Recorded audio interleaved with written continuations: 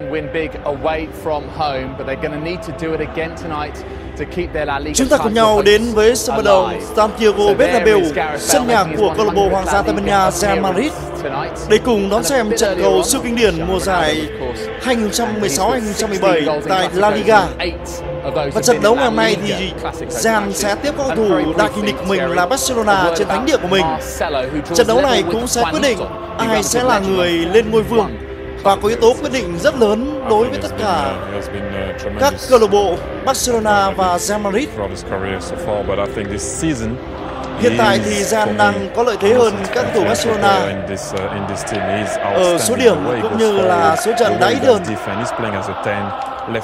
Trên màn nhỏ quý vị các bạn là đội hình chính của hai câu lạc bộ Real và Barca. Ronaldo và Messi đều đã đá chính. Trận cầu ngày hôm nay chúng ta chờ đợi sự trình diễn chói sáng của cầu thủ có thể nói là giỏi nhất thế giới này là Messi và Ronaldo.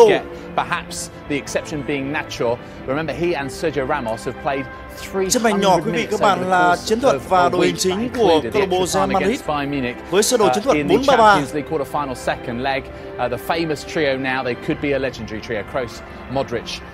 Bộ ba Ronaldo, Benzema và Bale. They do not lose in La Liga this season. 15 played, won 10 and drawn 5. You can see the two matches changing pleasantries. There have been scraps when they were representing Real Madrid and Barcelona. 2003 in particular, I seem to recall. And it is Andres Iniesta who hasn't scored in La Liga. Đội trưởng của Real trong ngày nay là Sergio Ramos, còn bên phía Barcelona là Iniesta. Tổ trọng tài chính trong ngày hôm nay là trọng tài Hernandez. Barcelona's 4-3-3. Đây là đội hình chính và chiến thuật của câu lạc bộ Barcelona ngày hôm nay. What is the key for them? Is it attitude? Is it to do with the way they knit play together to recover and rediscover feeling? I think Teresa mentioned it earlier. Ngày hôm nay thì Barcelona không có sự phục vụ của ngôi sao tấn công người Brazil là Neymar.